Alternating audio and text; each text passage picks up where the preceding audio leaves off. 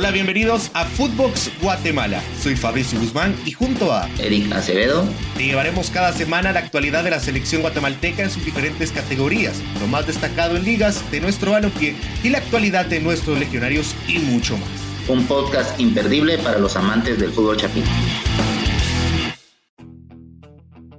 ¿Qué tal, amigos y amigas de Footbox Guatemala? Bienvenidos a un nuevo episodio en donde tenemos que hablar de la selección nacional de Guatemala que busca ganar por primera vez en Trinidad y Tobago. Y por supuesto, tenemos que hablar de las bajas que acompañan a la selección guatemalteca. Lastimosamente, hay jugadores que se perderán esta Liga de Naciones que habían entrado en la convocatoria, pero que lastimosamente en los últimos partidos, ya sea por distintas situaciones, no estarán para la selección nacional de Guatemala y no serán parte del arsenal de Luis Fernando Tena. Pero todos estos temas los vamos a hablar con mi compañero y amigo Eric Acevedo. ¿Cómo estás, Eric? ¿Qué tal, Fabricio? ¿Cómo estás? Espero que esté arrancando bien tu semana. Un saludo para todos los oyentes. Y sí, bueno, ya cada día estamos más cerca. Un día más es un día menos para ver de nuevo a la selección. Y pues se viene la semana más importante del año, diría yo, para nuestra selección nacional. Bueno, la eliminatoria o la fecha FIFA más importante del año, porque dependemos mucho para poder clasificarnos a la Copa América, que es el gran objetivo, y poder posicionarnos lo mejor posible en el ranking de la CONCACAF para ver nuestra posición para la eliminatoria. Pero el gran objetivo es clasificar a la Copa América. Necesitamos sí o sí. Yo diría, no sé qué pensás vos, yo diría que 4 puntos de 6 nos podrían servir, pero dependiendo del resto de resultados, porque si no, tenemos que apostarle a los 6 puntos para poder realmente aspirar a terminar en el tope del grupo.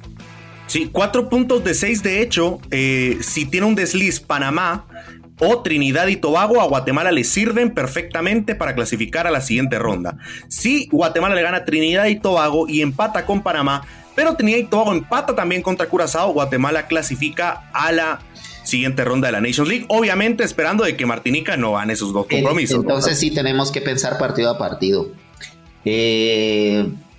Ganarle a Trinidad, obviamente, creo que no hay otro resultado que nos sirva. Tenemos que ganarle a Trinidad. Porque es restarle puntos al líder. Sí, pero ese es la victoria, porque hay que pensar en que nos toca cerrar con Panamá y Trinidad va a un partido más sencillo, considerando que tiene 6 o 7 puntos. Si tuviera 6 puntos producto de nuestra victoria, bueno, podríamos posicionarnos mejor, pero nos toca cerrar con el más difícil. Entonces, yo sí creo que el panorama de la clasificación se va a terminar de posicionar, digámoslo así, en la primera fecha. O sea, sí o sí creo que tenemos que ganar. Creo que un empate no nos sirve considerando el resto del grupo. Y bueno, eso es lo que tendremos que ir a buscar el próximo viernes. Y un empate no nos sirve porque yo no creo que Panamá vaya a ir a deslizarse contra Curazao. Yo creo más en el desliz de Trinidad y Tobago en Curazao. Entonces yo creo que ese es un punto muy clave. Ganarle. Yo no lo creo, fíjate vos. Yo no creo en el desliz de Trinidad en Curazao. Creo bueno, más a puras penas ganaron en Puerto España 1-0 también. Sí, pero creo que si va urgido Trinidad y Tobago después de venir de perder con nosotros va a ser más duro. Sí. Y no pensemos en que Panamá nos saque un resultado amplio o que nos saque los 3 puntos en Curazao. Va a ser peor o va a ser mucho más duro para nosotros porque Panamá va a llegar urgido. O sea, es un juego de números en el que estamos. Pero sí, creo que debemos de pensar en los 6 puntos y debemos de estar claros que es lo que nos sirve y nada más. Apostarle. Con los 6 puntos somos líderes. Con los 6 puntos ya estamos. Pero si es una tarea titánica, vamos a ir a 2 lugares que históricamente nos ha ido mal. Entonces, tenemos que pensar, los muchachos, Tena, tenemos que pensar en que van a revertir esta historia, ¿no? Sí, básicamente ya el siguiente podcast será hablando del primer partido, Eric. Entonces tenemos que ponernos a pensar que Guatemala nunca le ha ganado a Trinidad y Tobago en Trinidad y Tobago. Y la pregunta es, ¿logrará hacer historia Luis Fernando Tena ¿Cómo debe afrontar Tena el juego? Vos que has vivido partidos importantes, Erika, a lo largo de tu carrera en futsal, clasificatorias al mundial, mundiales, futsala, decime, ¿cómo has afrontado estos partidos? Pero principalmente, ¿cómo crees que lo debe afrontar un grupo que sabe que tiene que ir contracorriente? No. Bueno, primero el grupo está junto, ya está concentrado desde prácticamente de ahí, entre ayer y hoy están los jugadores ya. Los que habrán jugado hoy ya llegarán el día de mañana de la Liga Nacional, entonces estamos hablando que son 3 noches importantes o 3 días importantes de preparación. Hacer muchísimo énfasis en el trabajo táctico, eso es a lo que Luis Fernando Tena tiene que trabajar.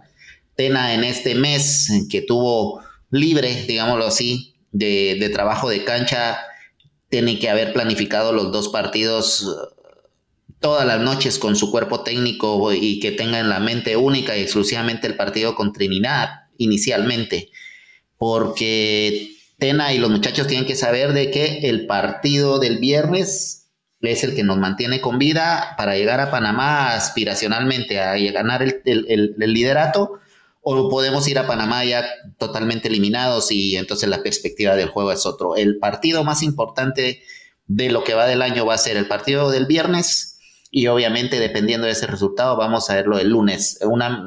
Porque si por ahí desliza Panamá contra Curazao, a Guatemala con el empate le basta para clasificar. Sí, una predisposición absoluta de los jugadores para trabajar. Hay que ser muy solidarios en esos partidos, hay que ser muy comprometidos a nivel táctico, sobre todo cuando te toca defender. Y creo que Luis Fernando Tena, insisto, que esa ha sido la gran virtud de la selección de Guatemala, que es un equipo bastante equilibrado en el medio campo y la defensa principalmente. Y creo que sobre eso se va a enfatizar mucho Luis Fernando Tena para el viernes. Ahora, yo te voy a decir algo, Eric, algo que me agrada de ver del grupo de Luis Fernando Tena es que jugadores que parecían que no iban a estar debido a algunas lesiones, como el caso de José Morales, ya se encuentran entrenando con el equipo, junto con el equipo. Esto es muy importante para que retome forma. Y también José Ardón, el cual pues venía de una lesión en la muñeca, ya tiene minutos en antigua GFC y se espera que se una al grupo. Entonces, sin discusión alguna, yo creo que a nivel grupo podríamos estar casi completos. El partido Tena lo tiene que afrontar con los jugadores que conoce, pero obviamente hay bajas que nos duelen, revulsivos que nos duelen. Hablamos de Marlon Renato Sequén, que se pierde lastimosamente estos partidos, jugadores titulares e importantes como Aaron Herrera, que estaban en etapa de recuperación. El Montreal dice no a la convocatoria de Aaron, esto es aceptable totalmente, pues tener en cuenta sus piernas están aseguradas, ¿no? El equipo que le paga es el CF Montreal, no la Selección Nacional de Guatemala. Y bueno, la baja que se ha dado ahorita es Matan Pelec también. El cambio de Aaron Herrera era Matan Pelec, pero debido al conflicto entre Israel y Palestina, Matan Pelec, que juega en la Liga de Israel, no ha podido viajar a Guatemala debido a situaciones personales, mientras que Nicolás Hagen, que también juega en la misma liga, en el Bnei Shakin, sí logra salir todavía, salió a Dubái y ya básicamente se encuentra en viaje hacia Guatemala. Eric, ¿esta baja de Matan Pelec afectará al equipo? Bueno, primero hay que saber, Fabri, que Matan Pelec no venía para ser titular. Venía como complemento producto de la lesión de Aaron Herrera y la no disponibilidad también del Caballo Morales. Creo que el titular va a ser el Pelón Robles y por ahí pues obviamente va a estar ay Dios mío, perdón. ¿Quién es José Ardón? No, Ardón es el otro lado. Perdón, ¿quién es el otro lateral derecho convocado? Cristian Jiménez. El Chaco Jiménez, perdón. El Chaco Jiménez también está en la disponibilidad y ahí venía Matan Pelec, no sé si segundo o de tercero en el orden. Matan Pelec toma una decisión difícil. Obviamente Luis Fernando Tena va a tener que convocar a otro jugador en vez de él. ¿Quién te gusta? ¿Quién va a poder ser por ahí? Yo creo que la oportunidad de Santis podría venirse por en la lateral derecha. Y únicamente porque no tenemos otro jugador que nos pueda apoyar por ese lado. Por ahí González, pero yo creo que entre González y Santis están pasando mejor momento Santis. Bueno, pero Eric González va es lateral izquierdo, entonces... No, me refiero a Javier González, el zurdito. Perdón. Entonces sí, creo que Diego Santis está pasando un mejor momento. La baja de Sequén obviamente es fuerte también, es un jugador que regularmente entra en el segundo tiempo para mantener el equilibrio en el medio campo. Y sigo extrañado que Jonathan Franco todavía no haya vuelto a tener alguna oportunidad. Me sigue lesión también, está lesionado. Bueno, está lesionado. Yo creo que el cambio iba a hacerse Ken Franco, pero Franco también se lesionó. Bueno, entonces esa es una problemática. En el momento más difícil llegamos con más lesiones, pero bueno, hay que ir con lo que tenemos y estoy seguro que los muchachos darán todo para poder conseguir los resultados. Ahora, las razones de Matan Pelec por las cuales no viaja al país guatemalteco son personales. Él le ha dicho que pues, su esposa está embarazada y desea quedarse en el país. Además de que distintos medios de comunicación, yo no tengo clara la noticia, dicen de que puede servir al ejército. Yo no sé, depende cómo estará la situación. Por ejemplo, hay jugadores profesionales de Israel que juegan en la Liga de Israel, que son israelíes, que serían tomados en cuenta como reservas, más sí pueden salir del país israelí si en dado caso se los permite un ente deportivo. Si están jugando para otro equipo, obviamente no tienen que regresar a Israel a defender a su patria, pues, o sea, pero creo yo que lo de Matan Pelec se da principalmente por sus razones personales, principalmente por el tema de su esposa que está embarazada. Aún así, ¿no crees vos, Eric, de que precisamente tal vez por eso Luis Fernando Tena no lo ha estado tomando muy en cuenta dentro de selección, lo difícil que es contar con Matan Pelec, independientemente de la situación política de Israel? Es complicado contar con Matan Pelec. De todas las veces que lo ha llamado, entre Amarini y el caso de Luis Fernando Tena, en 3 ocasiones que lo llamó Tena, solo en una asistió. Las otras 2 fue porque se iba a casar, la otra porque de la nada se lesionó. Entonces, yo no sé si por eso Tena a lo mejor no es tanto de su agrado Matan Pelec. Y puede ser, y todavía a eso agregarle que no lo tiene tan presente semana a semana, porque tampoco es que, bueno, yo no sé si vos tenés algún acceso para ver la Liga Israelí en algún canal o algo, y también agregarle esa parte es más difícil aún para él. Pero la decisión de Pelec es totalmente entendible. Es entendible. Primero, totalmente es que nada, es la familia. Y aparte, salvaguardar la salud. La situación. Yo lo que creo es que el problema es la situación política y el problema que está sucediendo en Israel. Y eso, pues obviamente, con la esposa embarazada, y pensando en de que pueda ocurrir alguna emergencia donde tengan que salir corriendo o tengan que salir huyendo del espacio donde está. O sea, estamos hablando de cosas extremas. Pero si se presenta, él quiere estar ahí. Imagínate él estando aquí y que se lleguen las trompadas serias a donde vive y él sin poder. No. Creo que es una decisión obviamente lógica de Pelec, y esto con la anuencia de Luis Fernando Tena, segurísimo de que le ha haber dicho, sí, tienes que estar allá, y pues comprendo absolutamente de que no puedas estar en los partidos. Sí, ahora yo creo que tanto Hagen como Pelec deberían de considerar ver la manera de ir a otro fútbol. Yo creo, porque ahorita se suspende la Liga de Israel. O sea, está suspendida por tiempo indefinido. Entonces yo creo que principalmente que Hagen ha estado bastante tiempo con Luis Fernando Tena, debería de ver la manera también de qué forma busca también otro equipo. Yo creo que no puede estar con esto de que tiempos indefinidos por conflictos políticos. Yo creo que debe de buscar otro lugar, otro equipo. Yo creo que esa es una problemática por la cual no ha avanzado mucho el fútbol de Israel, porque ojo, el talento que hay en Israel es increíble. O sea, es muy buena liga, es muy buen equipo. La selección no por gusto nos goleó 7-0, pues, cuando nos enfrentamos entre Israel y Guatemala. También hay que decir el contexto bajo el que estaba Guatemala, pero yo creo que un factor que influye a que no sigan mejorando es estos contextos políticos que afectan a algo tan lindo como el fútbol.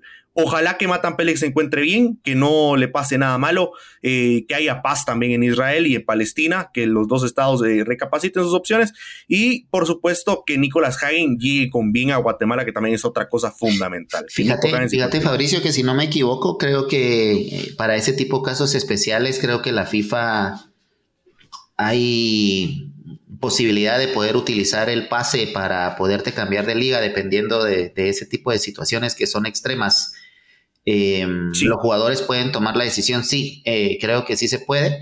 Los jugadores, al ver la situación y la situación a nivel político como guerra, es justificable para poder moverte de liga, y automáticamente la misma FIFA te puede extender el pase para poderte ir a otro fútbol. Creo que es una situación extraordinaria que sí lo permite, y bueno, lo que pasa es que nadie piensa que algo así te puede alcanzar o que vaya a pasar, vamos. Exacto, o sea, creo que todo lo que esperábamos es que los días sean mejores, no que las situaciones empeoren. Y lastimosamente eso no ha pasado ni en Israel y también obviamente en Guatemala, donde ha habido un caos con la Liga Nacional, que luego estaremos hablando de ello. Pero tenemos que hablar y seguir con el tema de las lesiones y profundizar un poco en el cambio que tendrá básicamente la selección nacional de Guatemala por Renato Sequén. Un revulsivo sale, porque Sequén no es titular dentro de la selección guatemalteca. Muy buen jugador, de cambio, muy bueno. Entra a tranquilizar los compromisos. Excelente jugador en municipales, de los más importantes. Lastimosamente se lesiona en su último partido. Y el reemplazo es, señoras y señores, un jugador amado por pocos, pero ciertamente un jugador que en Chinabajul ha mejorado su nivel. En Chinabajul, la afición de Chinabajul quiere al jugador. Y mucho, porque ha mejorado bastante. Chema Rosales es específicamente el cambio de el caso de Renato Sequén.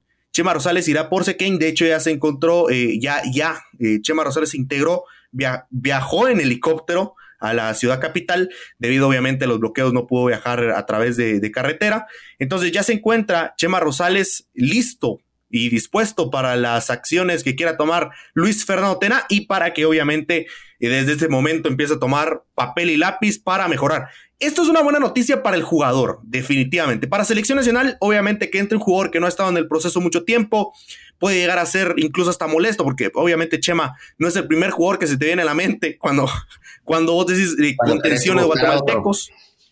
Exacto. Yo creo que el primero que se viene a la mente era, sin duda alguna, Chucho López.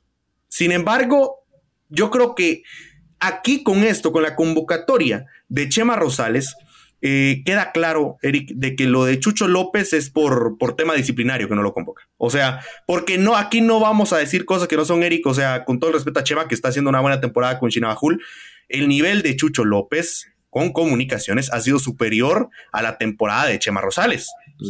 Así de sencillo. Mira, pues, Adri, primero, bueno, son dos cosas. Número uno, Chema Rosales necesitaba un cambio de aire. En Municipal estaba totalmente ya resistidísimo por la afición.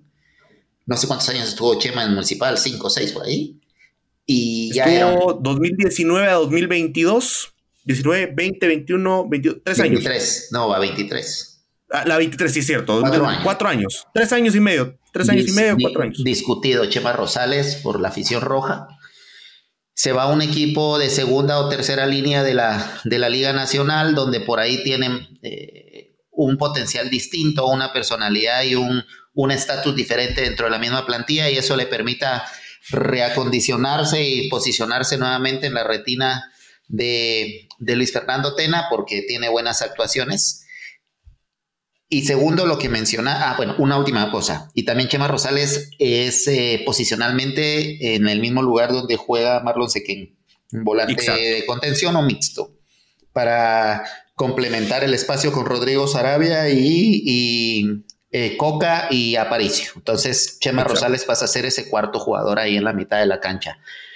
Y segundo, lo de Chucho López, sí me parece que no hay otra razón. Creo que nunca la sabremos. Como sabemos cómo se manejan los camerinos y la información en los grupos, lo más seguro es que es un problema netamente disciplinario. Bajo el punto de vista eminentemente futbolístico, no hay razones para que Tena no haya convocado al Chucho López, porque está haciendo una buena temporada y en la selección me parece que había entrado bien en sus partidos, pero sí, el asunto debe ir más allá de lo futbolístico, porque no tiene ninguna lógica que no lo convoque. Sí, yo concuerdo ahí al 100%. Ahora, yo te pregunto, Eric, mira, yo sé que el Moyo no es contención, no es su posición original, pero ¿no crees que por ahí el Moyo Contreras pudo haber entrado? O sea, y yo viendo, incluso la serie con el Herediano donde pierde Comunicaciones, pero el Moyo no tuvo mal partido, cuanto menos.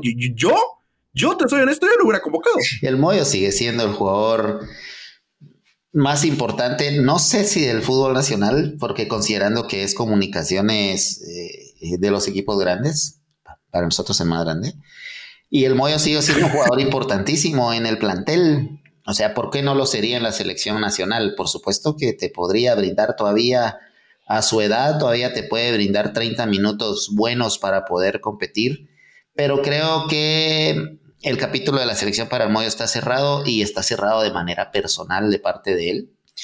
Y creo que la dinámica de Luis Fernando Tena debe ir por otro lado. Prácticamente el Moyo ya no lo convocó. Con Tena no jugó. Sí. El Moyo ya Sí, no con jugó. Tena no jugó. Y tuvo Entonces, intenciones, Tena. ¿Perdón? Tuvo sus intenciones, Tena. Lo dijo en conferencia de prensa. Mira, pues primero, el Moyo no jugó con Tena. Quiere decir que ni siquiera ha entrenado con él. Y segundo, imagínate a la altura en la que está ahorita la Liga de Naciones, con los 2 partidos más cruciales del año, y vas a echar mano de un jugador. Primero, veterano, que no tiene nada que ver con que lo haga mal o bien. Primero, veterano, pero segundo, que no ha estado en el proceso. Exacto. Entonces, también para cuestiones de camarino, porque igual al Moyo lo conoce todo el mundo y los jugadores seguro, pero los grupos se van fortaleciendo y se van formando y se van cerrando. Entonces, también es jodido para un jugador, aunque sea el Moyo Contreras, que no ha formado parte de este proceso de selección, y llegar e ir a ocupar un espacio que por ahí alguien que ya tiene mucho tiempo de estar estaba ocupando. Porque si Tena va a convocar al Moyo es porque lo va a poner, no lo vas a llevar a la banca, no lo vas a poner. Entonces, ahí está. Te voy a decir una cosa, a veces para los entrenadores es mucho más importante el grupo que lo que pueda aportar un jugador en la cancha, y lo del Chucho López es prueba de ello. ¿Por qué no lo está convocando? Porque precisamente lo que estamos mencionando, que seguramente el tema grupal es lo que ha de haber afectado y por lo cual el Chucho López no está siendo convocado. Y al contrario, lo del Moyo también podría ser por ahí, porque cualquiera puede decir, no, el Moyo va a funcionar, seguramente que sí, pero no ha jugado en toda la eliminatoria, no ha jugado, perdón, no ha jugado en toda la liga. Y también, Eric, yo te voy a decir algo. En el proceso pasado, yo tuve bastantes oportunidades de ir al centro de alto rendimiento cuando era la época de Marín y Toro. Y sea como sea el Moyo, siempre que era convocado junto con Jerez, eran los que iban ahí, los que se portaban mejor del grupo. Saludaban a todos, al conserje, eran los que traían las pelotas, eran verdaderos caballeros. O sea, yo considero que son 2 jugadores que incluso Jerez sigue. Yo creo que el Moyo le hubiese venido muy bien al grupo, lastimosamente, como vos decís, yo creo que ya pasó el tiempo para que se acople. O sea, si era para algún momento acoplarse, era al inicio del proceso de Pero el acoplo futbolístico, créeme que no es tan difícil. No, futbolístico no. No, y también no grupal, porque insisto, también el Moyo jugó con todos los que están en la selección, jugó el Moyo en la selección. En el club, en la selección, o sea, no pasa por ahí. Pero imagínate pues esta situación. Convocas al Moyo Contreras, ¿y quiénes son tus volantes titulares? Está Rodrigo Sarabia y está Coca Castellanos. Está Aparicio, que es seguramente amigo del Moyo en el club.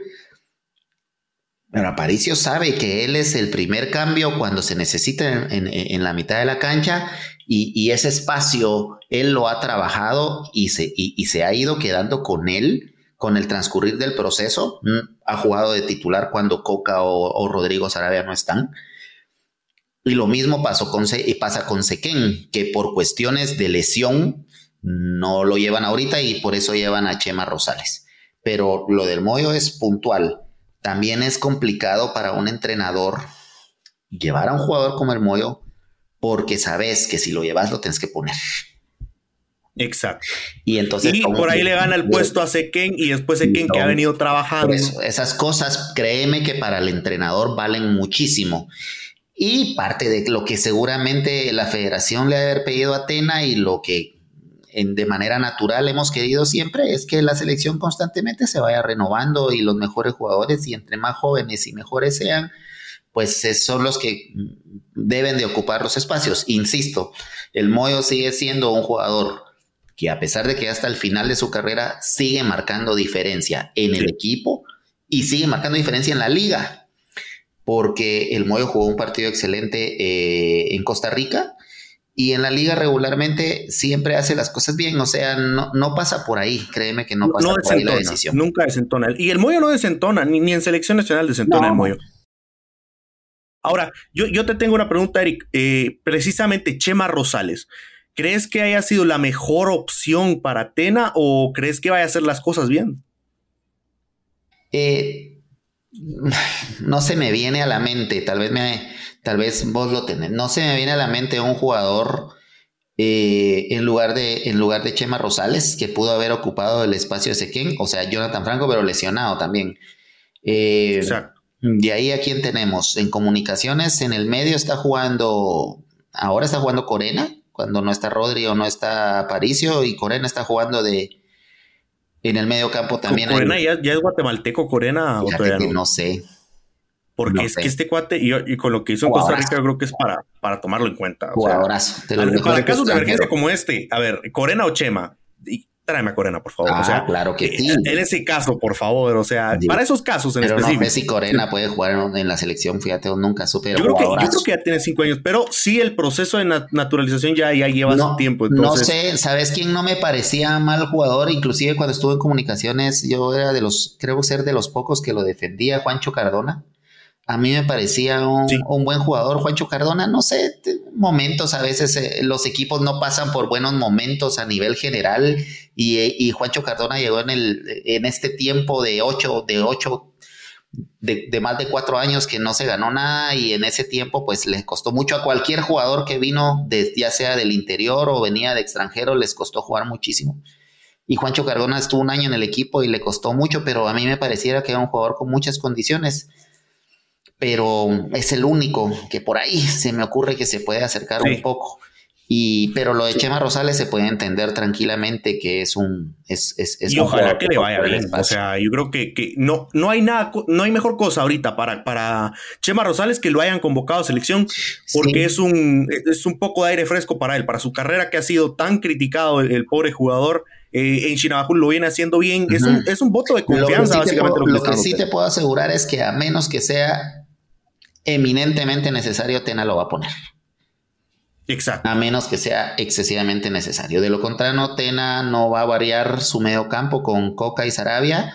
Y el primer cambio para ese espacio viene a ser Aparicio. Y con los volantes ofensivos está el Tan y está Galindo. Entonces, y por ahí se maneja siempre el medio campo. Entonces, no creo que vaya a tener mucho espacio para jugar, pero veremos. Al final es un jugador más que... Ojalá que le alcance el aire a Aparicio. Yo creo que Aparicio va a ser el que más va a jugar, fíjate. Ojalá. Y Coca. Aparicio a mí y Coca, me gusta, Apa me gusta. Lo que pasa es que Apa, no sé, tiene un poquito más de carácter y más personalidad para... Sí. Mira cómo jugó, igual en Costa Rica tuvo un buen partido y Apa siempre no desentona para nada. Pero veremos. Son dos jugadores y fíjate que APA le costó muchas veces en selección, pero desde que está con Luis Fernando Tena ha sido una cara totalmente distinta a la de Aparicio. Por cierto, para los que se quedaron con la duda de Corena, 7 años ya en Guatemala. Perfectamente puede jugar para el combinado Chapín. Saber por qué no han hecho el trámite, fíjate. Ya lo hubieran hecho. Mira, y con la vehemencia que esta federación trabajó ese tema de los jugadores extranjeros y todo, me parece raro que no lo hayan... Y tomando en cuenta que necesitas opciones, o sea, tipo, por ejemplo, Lescano hoy por hoy ya no es parte de selección nacional, pero pues si se hubiera lesionado medios extremos, digamos que se lesiona Santi, se lesiona... Archila también, o sea, vas a tener ahí a Lescano como opción. Pues. Y es que Lescano, ¿sabes qué pasa? Es que Lescano vino tarde a los espacios donde hay más visibilidad. Ya te estoy hablando de venir a comunicaciones, ya vino a algo tarde. No tenía que haber pasado por la Antigua cuando estaba en Malacateco. Yo siempre decía, ¿por qué no está Lescano en comunicaciones? Y pasó por la Antigua. Era ahí ya para los cremas. Él tuvo que haber dado el salto. Y de ahí, y el Lescano tuvo un par de años buenos, pero me parece que a lo último le ha costado. Eso le abrió espacio en la selección, pero en la selección sí me parece que no ha tenido un buen paso y por consiguiente pues ya no ha tenido más espacios, ¿verdad? Bueno, pero bueno, también tenemos que hablar de la última baja. Bueno, no sabemos si será baja al 100%, pero lo que sí se sabe es de que José Carlos Pinto entrena por aparte dentro de lo que está haciendo ahorita la Selección Nacional de Guatemala, dentro de sus primeros entrenos, entrena por aparte. Se sabe que esto se hace porque obviamente el jugador se está recuperando de algún tipo de lesión, de alguna inflamación, de molestia o similar. Mira, yo te digo algo, si Pinto está lesionado, mis esperanzas se bajan a 25%, o sea, de verdad, porque yo creo que no ha habido jugador más vital dentro del proceso de Luis Fernando Tena que José Carlos Pinto. Mencióname a Herrera, mencióname al que sea, pero el único jugador que ha sido 100% titular. O sea, no recuerdo un partido donde Pinto no haya sido titular. O sea, de verdad. O sea, José Carlos Pinto ha sido el jugador más vital de este proceso. O sea, infravaloradísimo. Es el brazo derecho de Tena en el equipo. Y es una baja importante. Ese sí es una baja fuerte. Ojalá que la contractura no sea muy amplia para que el tiempo de recuperación sea lo justo. La contractura, pues, con un poco de ultrasonido, hielito y obviamente medicina, y el entrenamiento físico o físico técnico suficiente para que no pierda el ritmo, pero ya debe estar listo. Estoy seguro que José Carlos Pinto, inclusive yo me atrevería a decirte que si no está al 100% de recuperado, con un pinchazo infiltrado para el partido puedes usarlo. O sea, no creo que Pinto se vaya a querer perder los partidos más importantes del año por una contractura que te la podés emergentemente inclusive curar con una pequeña filtrada para poder estar. Sí, veremos qué pasa con Pinto. Ojalá que le vaya muy, muy, muy bien y por supuesto que logre recuperarse. Es como le decís, pilar el caso de José Carlos Pinto. Bueno, pasamos al siguiente y último tema de la noche, y es hablar de los equipos de Liga Nacional de Guatemala, pero específicamente vamos a hablar de dos temas muy claros que quedaron marcados en la retina del aficionado guatemalteco. Primero, la llave entre Cremas y Herediano. Lastimosamente, Comunicaciones se pegó. Primero, un partido que pintaba para ganarlo. Le meten 2 goles al equipo de Comunicaciones, luego empata Comunicaciones, clasifica, básicamente está clasificando a la siguiente ronda contra el Herediano, partido que iba 2-2, o sea, recordemos que la serie de ida había quedado 0-0 entre Comunicaciones y el Herediano, por lo cual el gol de visita le estaba dando el pase a Comunicaciones en Costa Rica. Último minuto, pero ¿cuánto faltaba? ¿Segundo? 3 minutos. No, ya estaba sobre el último minuto. Faltaba, ¿no? Ya estaba sobre el último minuto. Mira, Fabri, la línea delgadísima y casi invisible que hay entre el éxito y el fracaso es eso, es nada. Exacto. Es esto. Comunicaciones fue el mejor equipo del partido, inclusive de la serie, y la hombrada que había hecho el miércoles nos iba a quedar en la retina a los aficionados cremas, pero pasamos de la gloria al infierno en un centro que Fraquia es evidente que pierde la marca, y creo que Freddy Pérez pudo haber hecho un poquito más. Estaba bien posicionado. Sí, yo te voy a decir algo. Estaba bien posicionado Freddy. Era solo para mover el cuerpo. Se le va un poco por debajo del antebrazo, pero ese es fútbol. Es que es el fútbol, vos. O sea, el aficionado normal, digamos, el aficionado común que va al estadio, que opina y todo, sí que es un fracaso, que Willy, que Fraquia. Yo soy un poquito más mesurado en ese sentido. Creo muchísimo en el esfuerzo del jugador y no se le puede recriminar absolutamente nada al equipo después del partidazo que jugaron el miércoles, pero es fútbol. Tácticamente fue superior Comunicaciones a Herediano. Y yo creo que lo que le afectó fue obviamente la localidad del Herediano. O sea, el Herediano no iba a desaprovechar el factor local. Pero por eso te vuelvo a decir, o sea, de la gloria al infierno estás a segundos y la perspectiva cambia y pareciera de que no jugaron. Yo te digo, Eric, mira, este partido no lo gana el Herediano si hubiera sido en el Doroteo Guamuch, porque no tiene ese aliento del aficionado del Herediano. Yo vi cómo cuando marcaron los 2 goles, Comunicaciones, el estadio no se quedó callado, por mucho que no hubiera mucha afición. O sea, el estadio no se quedó callado y buscó alentar a su equipo, sea como sea. Pero es que es muy existista a veces nuestra posición. Queremos ganar, golear. Y si no ganas, entonces es un fracaso. Es fútbol. Te insisto, es fútbol, y las posibilidades de que te pase lo que le pasó a Comunicaciones las tenés latente, que te pueda pasar a favor y te pueda pasar en contra. ¿Quién iba a decir que íbamos a levantar un 2-0 de visita en Costa Rica, donde históricamente siempre nos ha costado? Y Willy hizo las modificaciones importantes para ir a buscar el resultado y lo empató. Y después tuve ciertas discusiones del jueves en el transcurso de la mañana y mediodía con muchos aficionados en grupos de cremas donde decían, es que Willy se echó atrás. ¡No! El fútbol. El partido lo demanda. Es que el partido te lleva, el partido te va llevando.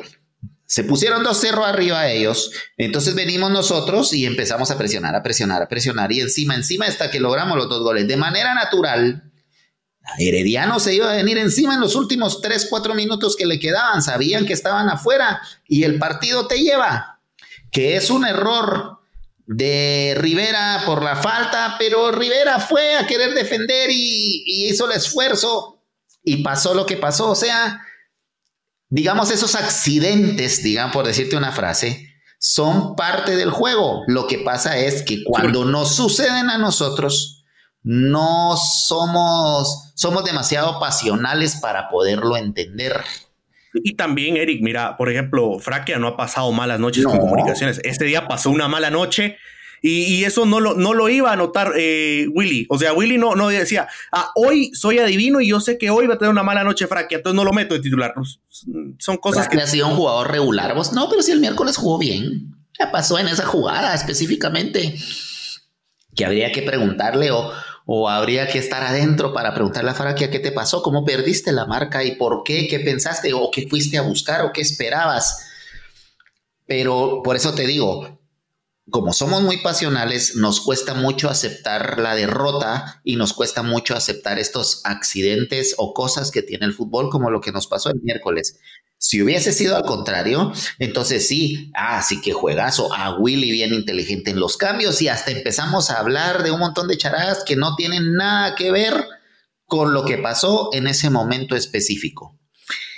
De repente, porque tuve la posibilidad de poder competir, te lo veo desde esta perspectiva y te digo, el jugador se entrega al 100%, el entrenador se entrega al 100% y vos lo que menos querés es cometer errores, fallar, pero es un juego donde participamos seres humanos, donde si no hubiesen errores no hubieran goles. Lo que pasa es que te equivocas más de un lado, pasa más del otro y el montón de variables que el fútbol tiene. Esta vez nos tocó a nosotros perder, esta vez nos tocó a nosotros ser las víctimas del accidente.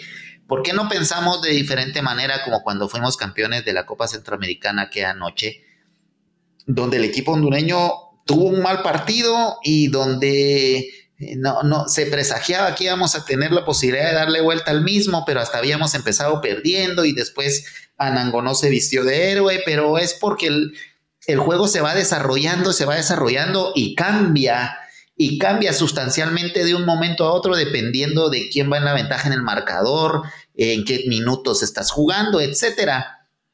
Y ese tipo de variables a veces como afición nos cuesta entenderlas y aceptarlas porque nosotros lo único que queremos es que nuestro equipo gane. Eso es lo único que exacto.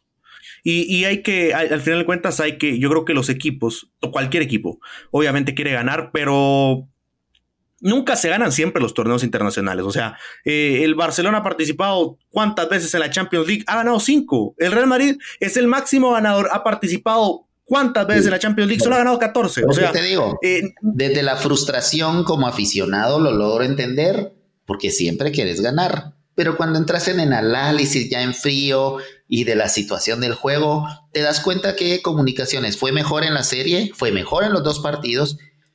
Y el partido del miércoles fue increíblemente bueno del equipo, una hombrada tremenda la que ya se había montado hasta el minuto 91-92, pero pasó lo que pasó. Son cosas del fútbol no se dio lo que sí se dio en Malacatán. O sea, es así. O sea, en Malacatán te salió, aquí no. Sí. Pasa y no pasa. Es como decir, la delgada línea. Claro. La delgada línea. Como la chilena de Fonseca en el 2010. Sí, mira. Por eso te digo. Son cosas que pasan. Es así. La delgada línea como en la final de la Apertura 2004. Vamos a ver. Imagínate. Todo. Las posibilidades de ganar o perder son tan finitas de un paso a otro. Sí, bueno, ahora tenemos que hablar. Jugó bien. Y te voy a decir algo. Bueno. Tenemos que hablar de también la delgada línea que tiene Comunicaciones para avanzar a la Conca Champions, porque no se ha perdido la posibilidad. No. Se van a enfrentar ante el Cartaginés. Rápidamente, porque tenemos que hablar todavía del último tema y nos queda poco tiempo. ¿crees que sea capaz Comunicaciones de ganar yo creo esta serie ante el Cartaginés? Yo creo que sí, y no sé si viste el calendario que ya salió, que cierra Comunicaciones de local la serie, entonces eso le amplía las posibilidades. Le amplía las posibilidades para poder buscar la clasificación, y yo creo que tiene todas las posibilidades para poder clasificarse a la Conca Champions del próximo año. Bueno, veremos qué es lo que pasa con el conjunto crema, ojalá que le vaya muy bien. Y por último, tema que mencionaremos rápido, la liga está haciendo un caos, Eric. Mira lo que pasó principalmente en Guastatoya, porque Guastatoya viajó por 22 horas para jugar su último compromiso. Eso ya no sirve. En medio del paro nacional que hay. ¿Por qué la liga está permitiendo esto? ¿Por qué no canceló la liga? O sea, ¿por qué no aplazó una fecha? Sí, y eso ya no funciona. Mira, cuando vos ya tenés un viaje, de más de 8 o 10 horas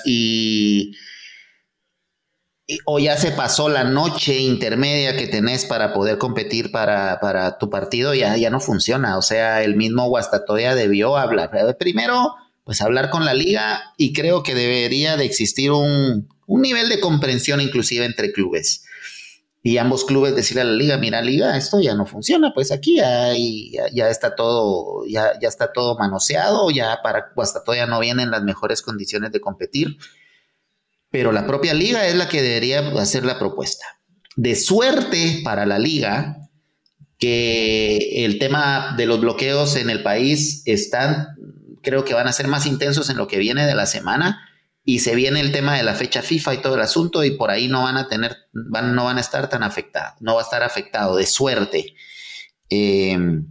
Pero si las cosas continuaran en la siguiente semana, yo creo que la liga debe de inmediatamente hacer una asamblea extraordinaria con los 12 equipos y tomar una decisión. O sea, hablamos de la Liga Nacional porque es la visible, pero todas las ligas, porque segunda, tercera, ese montón de equipos que viajan en todo el país durante un fin de semana para jugar sus jornadas, seguramente en la segunda y en la tercera deben haber habido partidos que ni se jugaron, Fabricio. Entonces, no tenemos la información porque no es lo más visible, pero seguramente está pasando.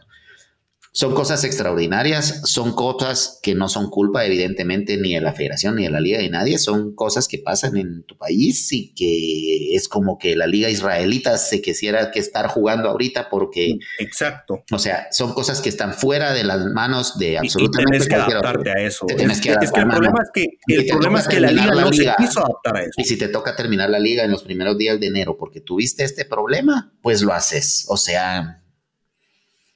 No hay otra. Cuanto menos se hace ver menos profesional. Mira, ¿cómo va a ser posible que los jugadores de Guastatoya caminando para allá? Eso ya no sirve. Eso ya no sirve. 2 kilómetros, si no estoy mal, fueron los que caminaron. O sea, es un montón, Eric. O sea, y expuestos a posibles ataques o similar. Todo, imagínate. Increíble. Es a todo. Entonces, mira, de suerte le quedó a la liga que hay fecha FIFA.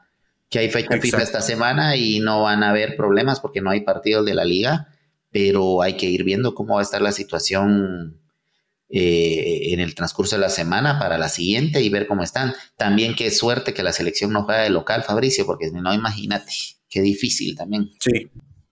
Sí, ahí sí que como que si la CONCACAF hubiese predecido el futuro y dijo, bueno, los primeros 2 partidos se juegan de local porque ahí no va a haber paro nacional, y ahorita sí se juegan de visita porque va a haber paro nacional. Increíble, o sea, al menos en ese aspecto, en el tema de organización, creo que se acomodó todo para Guatemala, tanto en liga como en selección.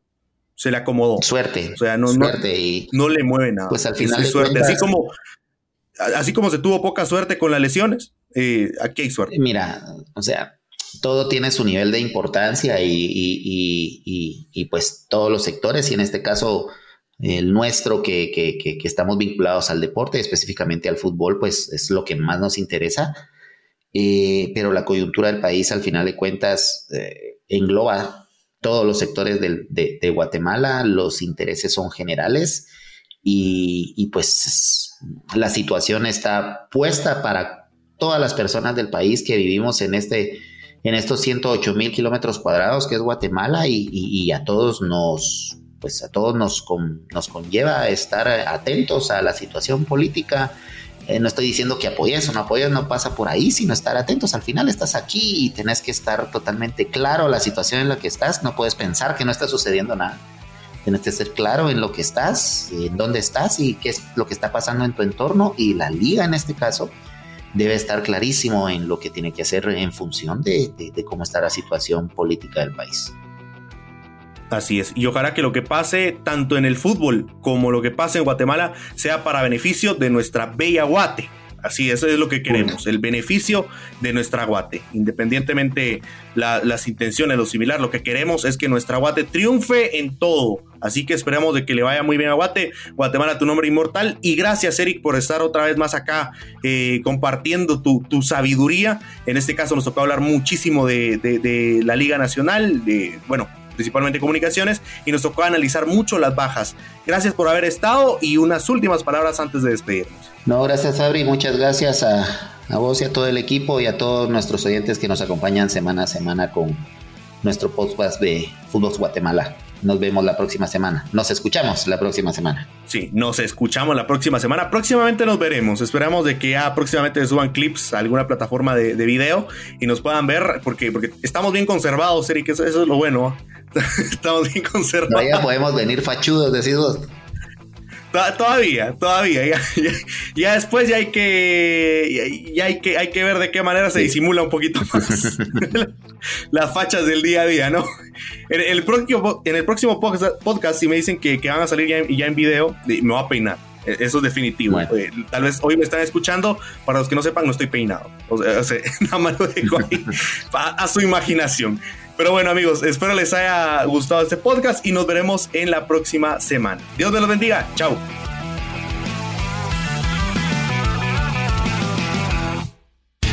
Esto fue Footbox Guatemala con Fabricio Guzmán y Eric Acevedo.